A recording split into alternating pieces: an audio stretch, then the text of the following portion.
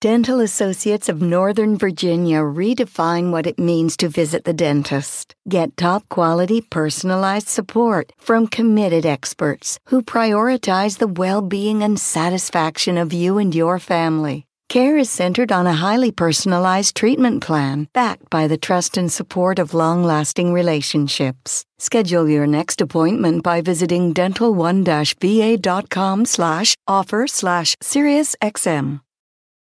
Thanks to you at home for joining me this hour. So today, Speaker of the House Kevin McCarthy announced that despite having no real evidence, he is opening an impeachment inquiry into President Biden.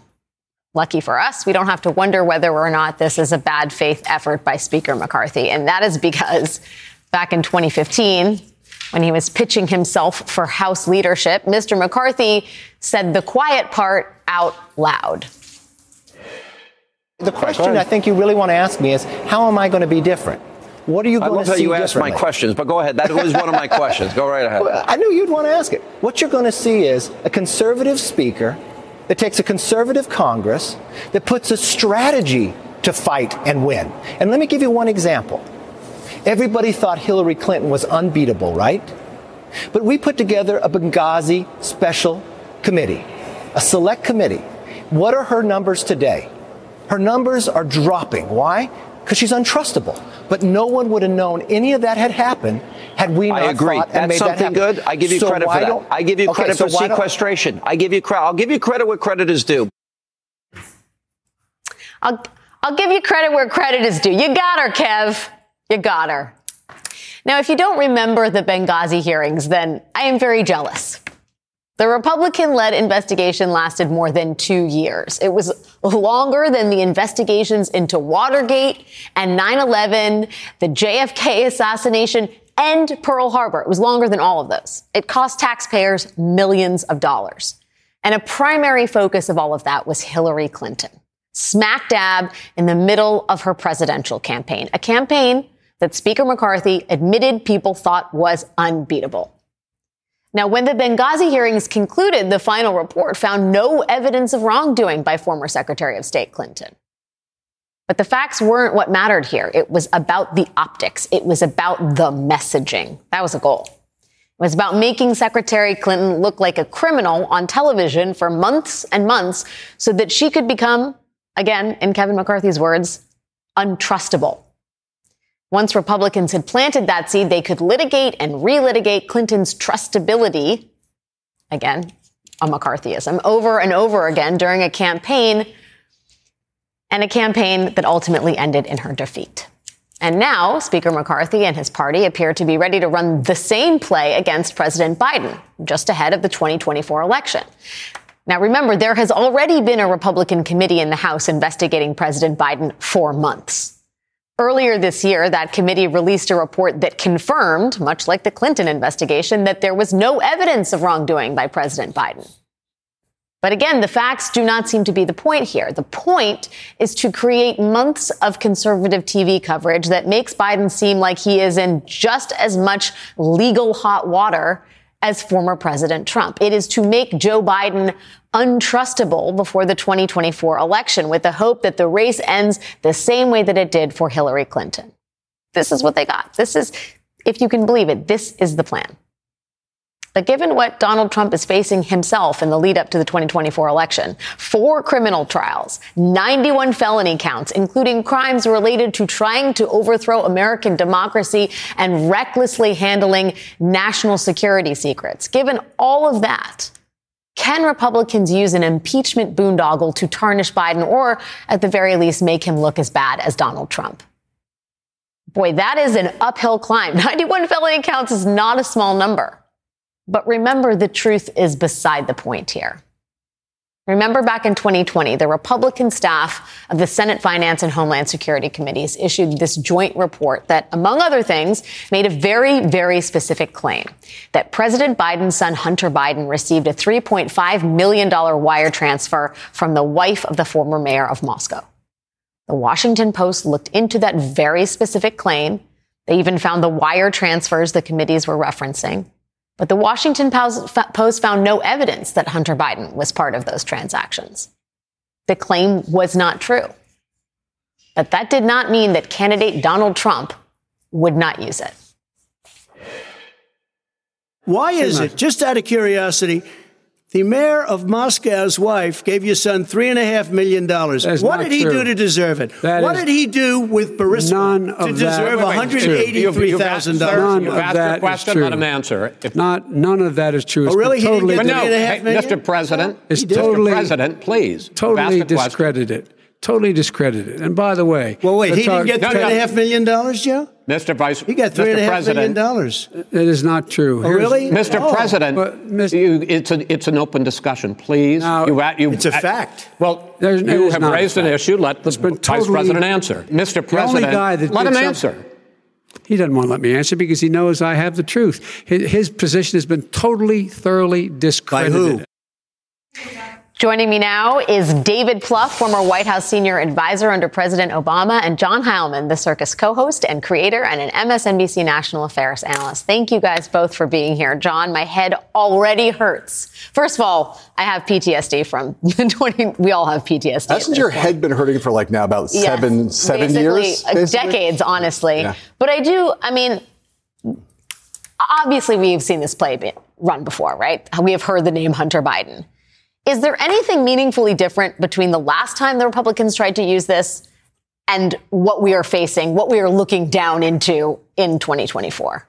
Well, I think let's be clear. I think that there's been some evidence adduced that make it appear that there's a lot to look into in terms of what Hunter Biden did. Mm-hmm. And there's been that story has moved forward. There's also questions around the way that the Justice Department has treated Hunter Biden. Those are things that have been, that there's reason to focus on them. There's reason to care about them. They should be investigated. It's possible he's committed crimes. It's possible he should go to jail. What there isn't, so far as everybody is making the point, and I'll say again, what has not changed is that there is no more evidence that Joe Biden had anything to do with any of it in any meaningful way. So there's more grist to this, I would say, because Hunter Biden has clearly behaved in ways that are unseemly and unethical, possibly illegal. There's more to it than the Benghazi thing. There's more to say about that. Although in the Benghazi case, at least she was Secretary of State. Yeah, and also there's more to Hunter Biden. Yes. There is still nothing that ties any of this to Joe Biden. So when you say there's more than Benghazi, with respect to a Biden. I totally agree. And so you're asking what's different. What's different is they have more grist for an illegitimate mill. That gives them more fuel to run the play that you laid out, which they have tried to run over and over again. It's the same play. It's just that because Hunter Biden is, in fact, more problematic on his own than what happened in Benghazi was, which turns out to have been a terrible loss of life, but not anything that had to do with corruption or with anything about American foreign policy that could be pinned on Hillary Clinton. That was truly a political nothing burger. In this case, the children of presidents, the spouses of presidents, as David Plouffe knows, although in the case of his boss, Barack Obama, he didn't have these problems. No, he sure did not. Because he had the perfect family, essentially. But it's historically, Democrats and Republicans have had to carry that burden. It is still the case. The most important thing to say in this is that, as many Republicans admit, either publicly or privately, there's still no real connection to Joe Biden. That is obviously not going to stop Republicans. I think it could, in the end, lead to Republicans losing the House, although it'll probably allow Kevin McCarthy to keep his speakership for at least a little while. I do, David. I want to get to the congressional dynamics in a second, but I marvel that this so far seems like the big play for 2024. You're not seeing anybody on the national stage disavow this effort. This is very much something Donald Trump wants. You're seeing his foot soldiers in Congress march in line, and I wonder, as a Democratic strategist, what is the response? What should the response be from the Biden White House? And more broadly, what do you make of this tactic? Well, Alex, I think assuming we're looking at a Biden-Trump matchup, which smart money would suggest we are, one of the core arguments that Joe Biden and his campaign will make, amongst others, is, we can't allow the Trump circus back into town. And what you're going to have now is all of his deputy clowns, McCarthy and the other House leaders, wasting time and money on an impeachment. There's plenty of arguments to make against Joe Biden's reelection, as there is any incumbent. This, I think, only adds to the argument that Biden and his campaign can make that Americans don't want to return to the Trump show. And I think John's last point is really important, which is this is happening largely because Kevin McCarthy has to do this to satisfy the hordes in his Congress to keep his job. But in those swing districts in California, in New York, that gave them the majority, should there be impeachment hearings? Should Joe Biden be impeached?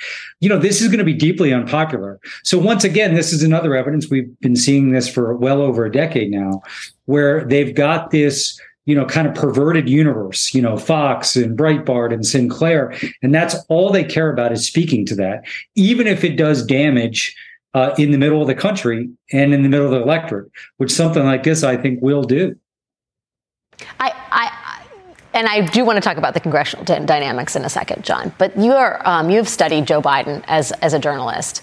And one of the things that has been so enduring is this man's legacy of integrity and decency, right? I mean, we all remember the convention videos where it's like, the Amtrak employee talking about what a good guy he is. I mean, trying to upend what is now a decades-old legacy in American life is really hard to do. And I think Republicans, they keep trying to do this with Biden, right? Saying that he's a tool of the radical left or whatever the particular arrow is that day, but none of it has really stuck thus far. And I sort of think it's a fool's errand to keep trying it, and yet at the same time, woe be to the White House that is overly dismissive of all this. Right, and look, here's the additional fool's errand, right? If you pump enough mud and toxic, noxious stuff out there in the media ecosystem, you're going to see some numbers move, right? So what's happened is, we see these polls that say a 61% majority says that Biden had at least some involvement in Hunter Biden's business dealings, right? The Republicans watch these numbers go up. They get all excited about that. 42% think he behaved illegally. That's the Republican base. 42% think Joe Biden's That's in the GOP. Yes. No, I'm saying that's 42% of the country, which is basically those are Republicans. Those are Republicans. A bunch of other people think he might have acted unethically, but not illegally. And the thing that I would ask David about, even to comment on, is that the problem with all of these numbers is the question of salience. People have lots of views about lots of things that they never vote on. And the idea that the Republicans are throwing all this mud at Joe Biden and at Hunter Biden, and some of it might be sticking a little bit, but it's not sticking meaningfully in the sense that, yes, a higher percentage now think maybe he was involved in Hunter's business dealings, but where does that rank on the things they're going to vote for president on? To me, that's the thing. If you go around the country and talk to people, you're not running to people in the middle of the electorate who are going, I want to wait and see how this Hunter Biden investigation comes down, because that's the thing I'm going to decide about with respect to Joe Biden. They're worried about the fate of democracy, or they're worried about their jobs, or they're worried about their health care. They're not worried about this thing. Even if they say, yeah, it looks a little fishier than it did 6 months ago, it's still like number 27 of the things that they care about.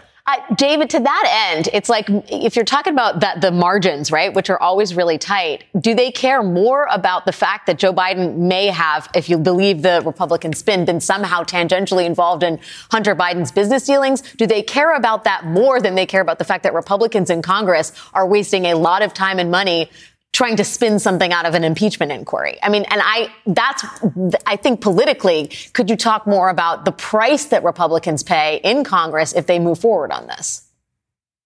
What's fascinating to me, Alex, now, Mitch McConnell has talked about this through the years, where they should have won Senate seats and the majority any number of times, but they had candidates, that appealed to those that will cheer this impeachment inquiry. But they basically repel swing voters. The rest of the party, Kevin McCarthy, is puzzling because he's presiding over a historically narrow House majority. And it seems like the lens he's looking out is like to please Matt Gaetz of the world, not protect his vulnerable members. Same thing presidentially. They don't act as if this is going to come down to a small number of states and a small number of voters in those states. And John's point about salience is important. When I used to run campaigns, when you thought about an issue or a crisis or a scandal or an accomplishment through a political lens, all that matters is that something that's going to actually drive vote? Meaning, is someone going to vote for you that wasn't going to, or vice versa, vote against you? Is someone now going to turn out that wasn't?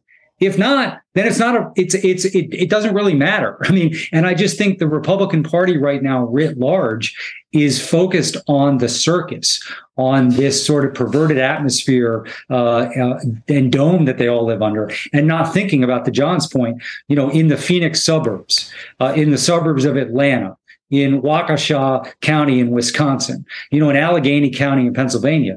The small number of voters that will determine this presidential election are not going to think that this impeachment is important to them.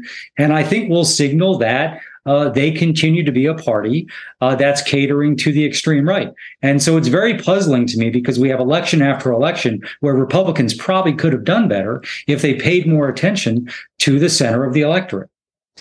Yeah, those are words to live by. You could have done better if you actually paid attention to the electorate, period. David Plouffe, thank you for your expertise this evening. As always, John Howman, stay in that seat, please, because we get a lot more. I appreciate what David said, that somebody's paying attention to the circus. I like that. Yeah, the circus, which is coming back this fall. We'll have more on that in a second. We have a lot more to get to this evening, including the creative ways Republicans are raising money to help pay the legal fees of some of Trump's co-defendants. And it includes baby back ribs. Probably. But first, Alabama Republican Senator Tommy Tuberville seems pretty certain that he will continue to block military promotions, even if he is not exactly sure of what is at stake. More on that coming up next.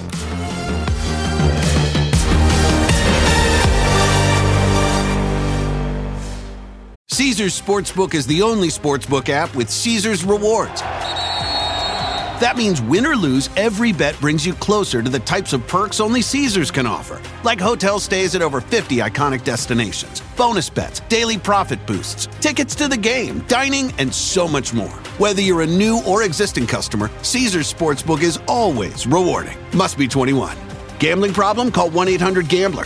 Caesars Sportsbook. Don't just spectate, participate.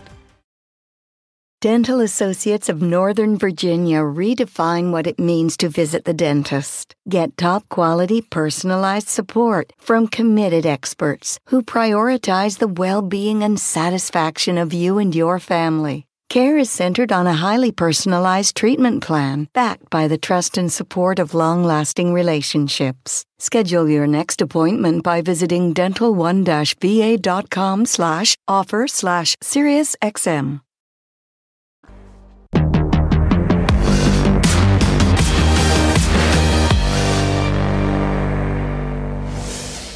The Senate is now back in session, which means Tommy Tuberville is back at his blockade. The junior senator from Alabama and former football coach is still single-handedly holding up hundreds of military appointments, all part of his one-man pressure campaign to get the Department of Defense to stop paying for travel when a service member goes out of state to get an abortion or other reproductive health care. Coach Tuberville's protest has been going on since February, and right now the Army and the Navy and the Marine Corps are without leaders who have been confirmed by the Senate. If Senator Tuberville keeps this up through the end of this month, the country will also be without a chairman of the Joint Chiefs of Staff. That is because, by law, the current chair, General Mark Milley, must leave at the end of his 4-year term, a fact that Senator Tuberville seemed to be unaware of yesterday. Have you had any more conversations with DOD or White House or anything? No.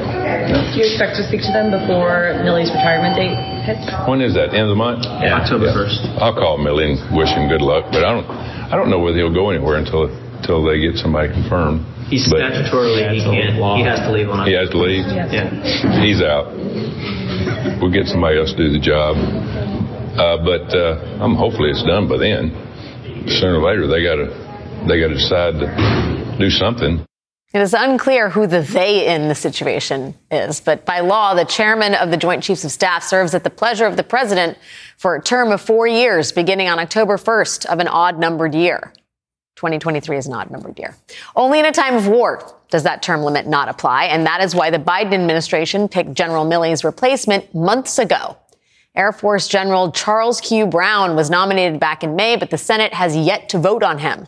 Today, the Senate Majority Leader urged Tuberville to end his blockade of Brown and 300 other flag officers and called on Republicans to pressure him as well.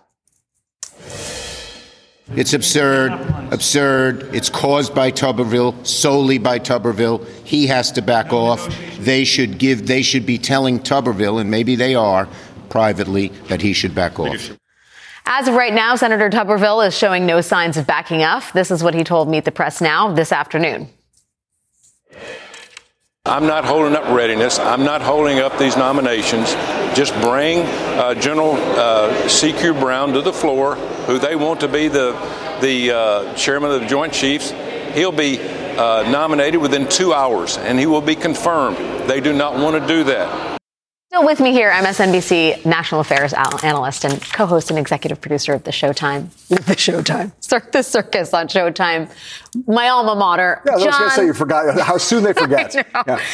Okay, the politics of what's happening in the House are so bad for Republicans. Yeah. The politics of Tommy Tuberville, his hold that, is hurting the military and, oh, by the way, also bringing up the topic of reproductive freedom over and over again. The politics are so bad for the GOP. Do you have thoughts on how Republicans can even begin to play this? I don't really. It's funny listening to when David Plouffe just before made a comment about Mitch McConnell. We're so reflexively used to now kind of thinking the House Republicans are the problem for the Republicans nationally. Yeah. And comparatively speaking, the Senate is comparatively only sane. This is an example of like the upper chamber is also kind of off the trolley, off the rails. The trolley's gone off the rails. Nikki Haley had this thing where she said we have to have a competency test for president, right? I think if you had a political IQ test for the Senate, the first person who would fail out would be Tommy Tuberville, who's just, hey, let's make the Republican Party look bad on the military and also raise high the issue of abortion and just hand these issues so the Democrats love Tommy Tuberville. Everybody, that's the briar patch that Joe Biden would like to live in for the next 18 months. Keep this hold forever, Tommy. Bad for the country, great for my politics. Well, I mean, it's ridiculous that Mitch McConnell is ready to kill himself. Well, it is testament to the fact that nobody's driving the bus, really, honestly, in either chamber, it feels like. The fact that Kevin McCarthy is making these concessions to the far right flank and that even Mitch McConnell can't talk Tuberville out of this hold. I mean, it's one of the things of, I would say, with respect to Mitch McConnell, it's one of the things of the widespread perception in the Senate that Mitch McConnell is not what he once was and is not exercising the kind of iron political leadership that he once did, that people feel Mitch McConnell is going to go and get in Tommy Tuberville's face at this point. I think that is no longer operative in the Senate, and the Senate is not yet the House, but there's these flickers of it. On the Republican side, Tommy Tuberville is like a blaring siren of how out of control Republicans can be in the Senate and how bad it could be for the party in 2024. Yeah, and by dint of that, the country. John Heilman, my friend, thank you for hanging for 2 blocks. It's great to see you as always. I have to leave now? No, you could just sit awkwardly over there. If they have beer over there, I'll just go. We're working on that. Still much more ahead tonight. How the Fulton County DA plans to try Trump and his 18 co-defendants all together in the Georgia election case. Those details are set to be released any minute now. We've been counting it down. More on that is coming up right after the break.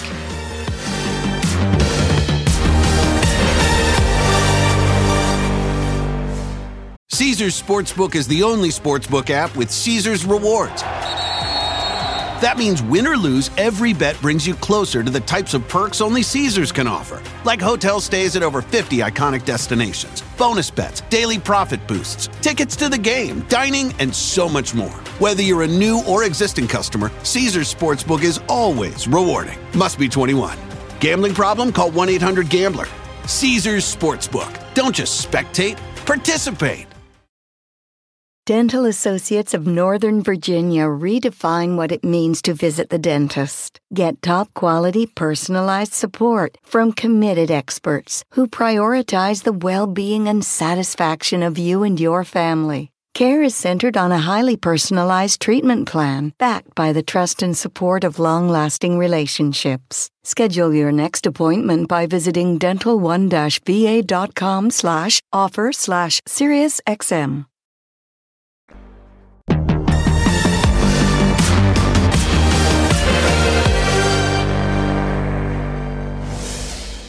Last week, former President Donald Trump hosted a candlelight dinner at his New Jersey golf club to raise money to help pay for Rudy Giuliani's monster legal bills. Tickets were $100,000 a plate, and Mr. Giuliani apparently collected more than $1 million from the candlelit dinner, which is good news for Rudy Giuliani since Trump is reportedly refusing to pay Giuliani's bills himself. Trump just pays for the candles. Down in Georgia, 3 Republican fake electors indicted for their alleged roles in a conspiracy to steal the 2020 election. They are apparently also similarly in need of funds. But instead of candles at Bedminster, a local Republican Party chapter is putting together a barbecue and a silent auction in November to raise money for them. All of these creative event ideas are part of what appears to be a season of fundraising for fake electors and election deniers. It began in Michigan last month with Michonne Maddock, one of the 16 fake electors facing felony charges in that state, hosting a poolside pop-up to raise money to cover the legal bills for all the fake electors in Michigan. Maddock charged $30 a ticket. She provided the snacks, but told people on the invitation to, quote, bring your own drink. We do not know how much Miss Maddock raised, and it is unclear if poolside Doritos and baby back ribs are going to suffice here. There is a lot of legal peril on the horizon. In Georgia, for example, the defendants in that case are accused of participating in a wide-ranging conspiracy to subvert the will of the voters. And now, at this point, at least 5 of the fake electors in that state have introduced motions to have their cases moved from Fulton County to a federal court. But that effort is not going well. The first request to remove the case to federal court, made by Trump's former chief of staff, Mark Meadows, that was flatly rejected on Friday by federal judge Steve Jones. And the fake electors, who are all claiming they acted as federal officials when they cosplayed as legitimate electors, they could very well face a similar outcome.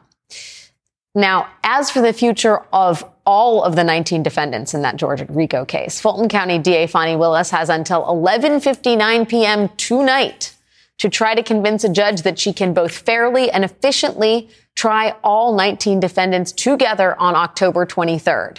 We have some breaking news on that front just ahead. October 23rd is 6 weeks from yesterday. It is also the day that the trial for the first 2 co-defendants in Fulton County DA Fani Willis's RICO case in that state. And this is the day that's set to begin. The DA's prosecution team has told the media and a Fulton County judge that they would like to try all 19 co-defendants together and that they can do so by October 23rd. The judge in the case has asked the prosecution to tell him by this evening just how exactly the prosecution plans to do it. And we have just gotten the prosecution's filing via the public docket. And tonight, the AP is reporting on some of its contents, saying that prosecutors still maintain that all the defendants should be tried together, citing efficiency and fairness. Quote, holding several lengthy trials instead would create an enormous strain on the judicial resources of the county superior court and would randomly favor the defendants tried later, who would have the advantage of seeing the state's evidence and arguments ahead of time, according to prosecutors. Joining me now to discuss this breaking news is Mary McCord, a former assistant U.S. attorney in D.C., former acting assistant attorney general for national security at the DOJ, and co-host of the MSNBC podcast, Prosecuting Donald Trump. Mary, let me just first get your reaction to the prosecution's explanation of how and why all 19 defendants should be tried together, that it is about fairness and resources and efficiency. Well, I understand that desire because no prosecutor wants to do 19 separate trials, or really even 5 or 6 separate trials, all involving the same evidence and basically the same facts. And so I think, and mind you, I have not yet gotten to see the actual filing because it just really hit the books, I guess. So I'm basing this purely on what the AP is reporting. But I understand Fani Willis saying we'd like to try as many together as possible. But I do think it's unrealistic here for a number of reasons to think all 19 can go to trial on October 23rd. First, 5 have pending motions. Well, 4 have pending motions to remove. 1 has a motion to remove that's just been decided against him. That's Mark Meadows. That is now up on appeal in the 11th Circuit. The 11th Circuit has set a briefing schedule. So 5 defendants, might not even be going to trial in the state court. They might be removed to federal court, or at least have a shot at that, and that might not be decided finally through appeals by October 23rd. The other issue is that you have people who have asserted their speedy trial right. That is Kenneth Chesbro and Sidney Powell, and others have not asserted that speedy trial right and might want to have more time to prepare for trial. So to force them to go to trial on such a really rapid clock here. I mean, October 23rd is just around the corner. That could really infringe on their due process rights. So I think what Fani Willis is trying to do here is say, look, we understand. I mean, I don't know that she said this, but even if there needs to be some separations of cases and not all 19 at once, we don't want this to be piecemeal one after the other. So if people want to have their trial separate from October 23rd, they need to at least maybe agree that they're not going to then one by one seek speedy trials, then therefore splitting all of those people up into additional separate trials. Because each time you assert your speedy trial right, that means under Georgia law, you have to go to trial in the next term of the court, which is usually a month later. So that could be, you can see how it could, parse out very piecemeal if they all asserted at various times. So I think she's just trying to get as many to court in trial at one time as possible. And the judge probably wants that too. But 19 at one time on October 23rd, I just don't see that happening. I mean, the prosecution, Mary, has maintained that they're going to present the same evidence and the same number of witnesses no matter who's being tried. Do you think that that's sort of an argument to try and get the judge to try as many at the same time as possible? Or do you think that's legitimate? Because they sort of seem to, again, I haven't read the filing either because it just went up on the docket. But according to the AP's reporting, they're making the case that defendants tried later would have the advantage of seeing the state's evidence and arguments ahead of time, suggesting that the state's going to be presenting the same evidence and arguments at each one of these trials. Yeah. I mean, they are right about that to a certain extent. When you're charging a conspiracy, you're putting on the Constitution, the constellation of evidence in support of that conspiracy in each trial. However, different defendants are charged with different aspects of that conspiracy. When I say that, I don't mean they're not charged with the conspiracy as a whole, because they are. But the overt acts and the predicate crimes that various defendants are accused of participating in do differ. For example, you have the fraudulent elector scheme. You have the Coffee County scheme to actually access the voting equipment. You have the shakedown scheme to intimidate and threaten and coerce Ruby Freeman and Shay Moss. So there's different, pieces of this. So depending on how the defendants were grouped, you could probably cut down the overlap in your evidence, not eliminate it completely, but you could focus more on certain aspects of the conspiracy in, let's say, a trial of all those involved in the fraudulent elector scheme. You could focus more on different aspects in a trial involving all those involved in the Coffee County scheme. So, and we've seen cases broken up. Think about what we just had in D.C. with the Oath Keepers. There were more than a dozen tried, and the judge thought that was too many to have go to trial at once. So he broke them into two groups. And yes, there was some repetitiveness in terms of the evidence produced. And yes, one could argue that the second group of defendants had an advantage by seeing some of that evidence. But that's just, that's the practical nature of being able to actually get to court and give everyone due process which they're afforded under the Constitution. Yeah, the only issue I see there is that Kenneth Chesebro and Sidney Powell are going to be tried together, maybe as early as October 23rd, and they're involved in this vast conspiracy, but Ken Chesebro's fake electors, Sidney Powell's Coffee County voting machine. So already the coalition is breaking down. Mary, thank you for bearing with me on this breaking news. I know we're going to hear lots more about it on your podcast soon. I appreciate your time and brilliant thoughts as always. Thank you. Still more to come this evening. The Republican Party has managed to cling to power through demographic shifts that might have otherwise relegated it to minority status. And we are going to hear from two experts on how democracies die and also what can be done to save ours.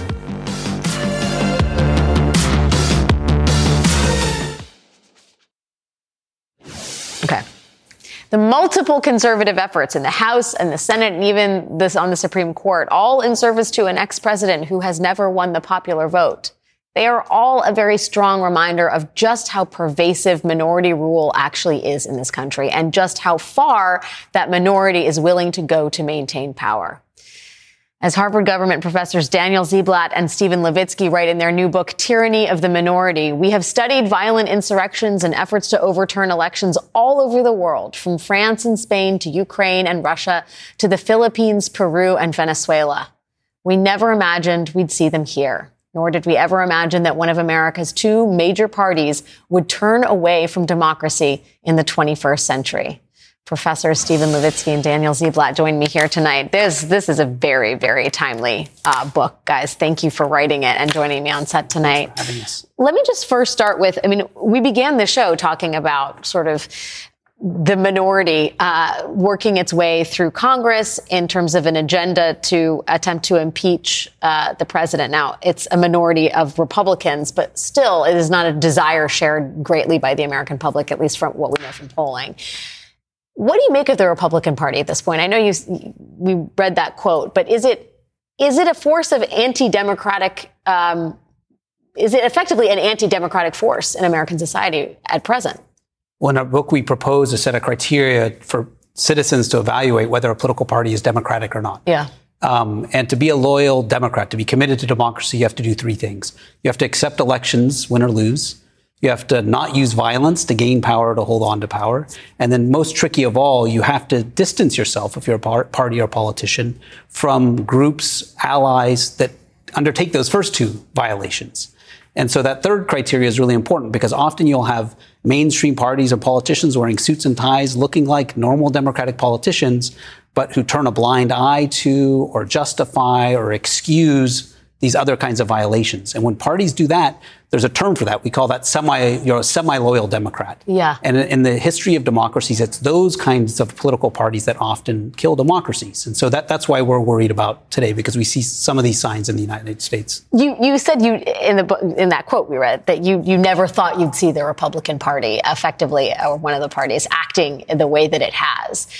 Is there a moment when that realization crystallized for you? Is there a particular thing that really caused you to assess the GOP in that way?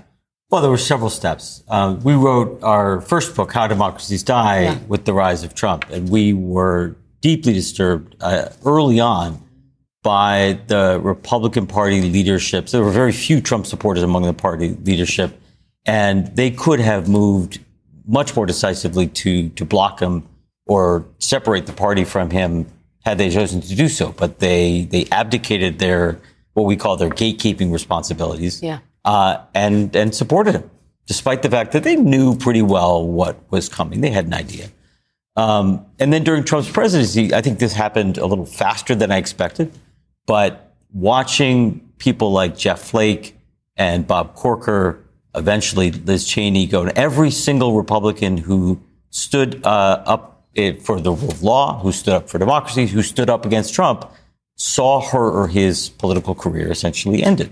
And so most Republicans who wanted to continue their careers decided that no matter whatever they thought privately of Trump, they would become Trumpist in public.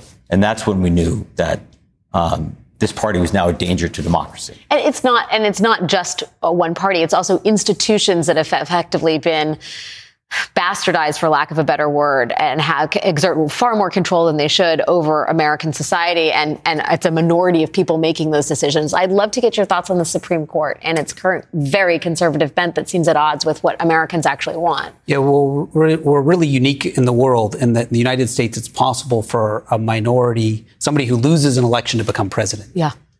Through the Electoral College. We're the only country in the world with an Electoral College.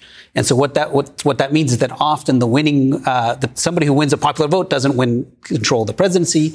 Similar dynamic is at work in the U.S. Senate, where often the popular majority of voters doesn't reflect the majority in the Senate. Yes. And this then combines to affect the Supreme Court, because the president nominates Supreme Court justices, the Senate confirms them. And so take 2016, for instance. In 2016, we had a president who didn't win the popular majority, nominating 3 justices, confirmed by a Senate not reflecting a majority of voters.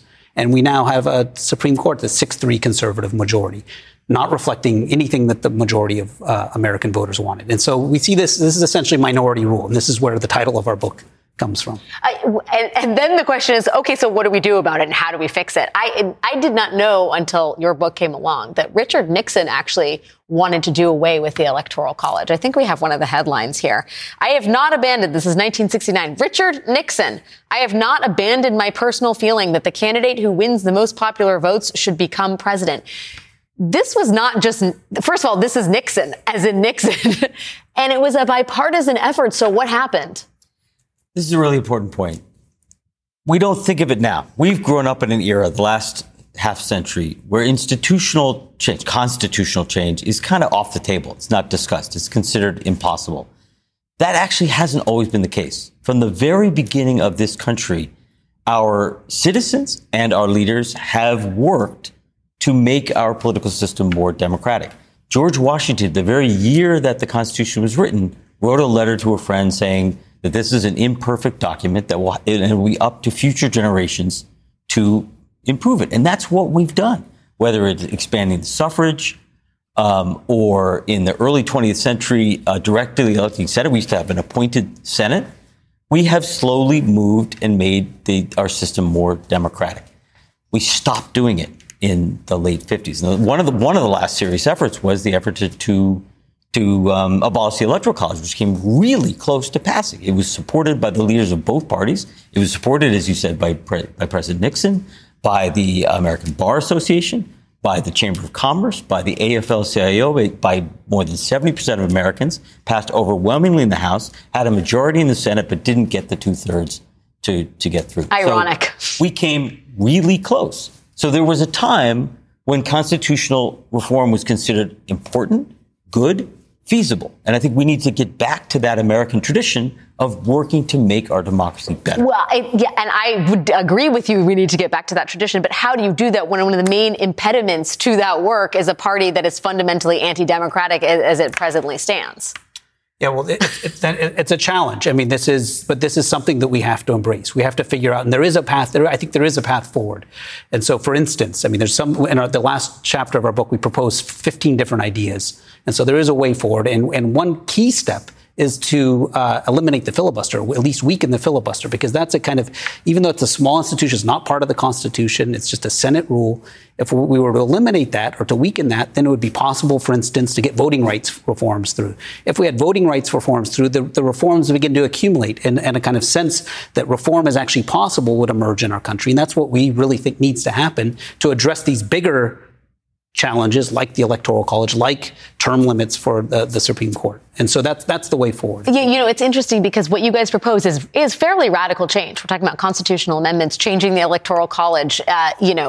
These institutions that are seen as foundational to democracy are precisely the ones that need to change. And it's actually an argument for Democrats and Republicans alike, because we have a president who's loath to get rid of the filibuster because he's an institutionalist. But what I'm hearing is, in order to be a more representative, fairer democracy, we have to change those institutions. It's not a reaction to it is the only way forward. Look, Americans may not realize this. We're the only democracy on earth that regularly uses the filibuster. In every other established democracy in the world, regular legislation passes with a majority. It doesn't need 60 votes to pass. That's really undermining our democracy, because Americans look out and they see that majorities support gun control. They see that majorities support voting rights legislation, that majorities may support abortion rights legislation, and none of this stuff can get through. So the will of often large majorities in the United States is being thwarted regularly, systematically, permanently by a partisan minority. That doesn't happen in other democracies. They update their constitutions, they move forward. It is an ongoing experiment in self-governance. Professor Stephen Levitsky and Daniel Ziblatt, thank you for writing this. It is essential reading in these times. And may I say, it is also hopeful, which is a really unique thing also in these times. Thank you both for your work, and thanks for being here tonight. Thank you. That is our show for this evening. Dental Associates of Northern Virginia redefine what it means to visit the dentist. Get top-quality, personalized support from committed experts who prioritize the well-being and satisfaction of you and your family. Care is centered on a highly personalized treatment plan backed by the trust and support of long-lasting relationships. Schedule your next appointment by visiting dental1-va.com/offer/SiriusXM.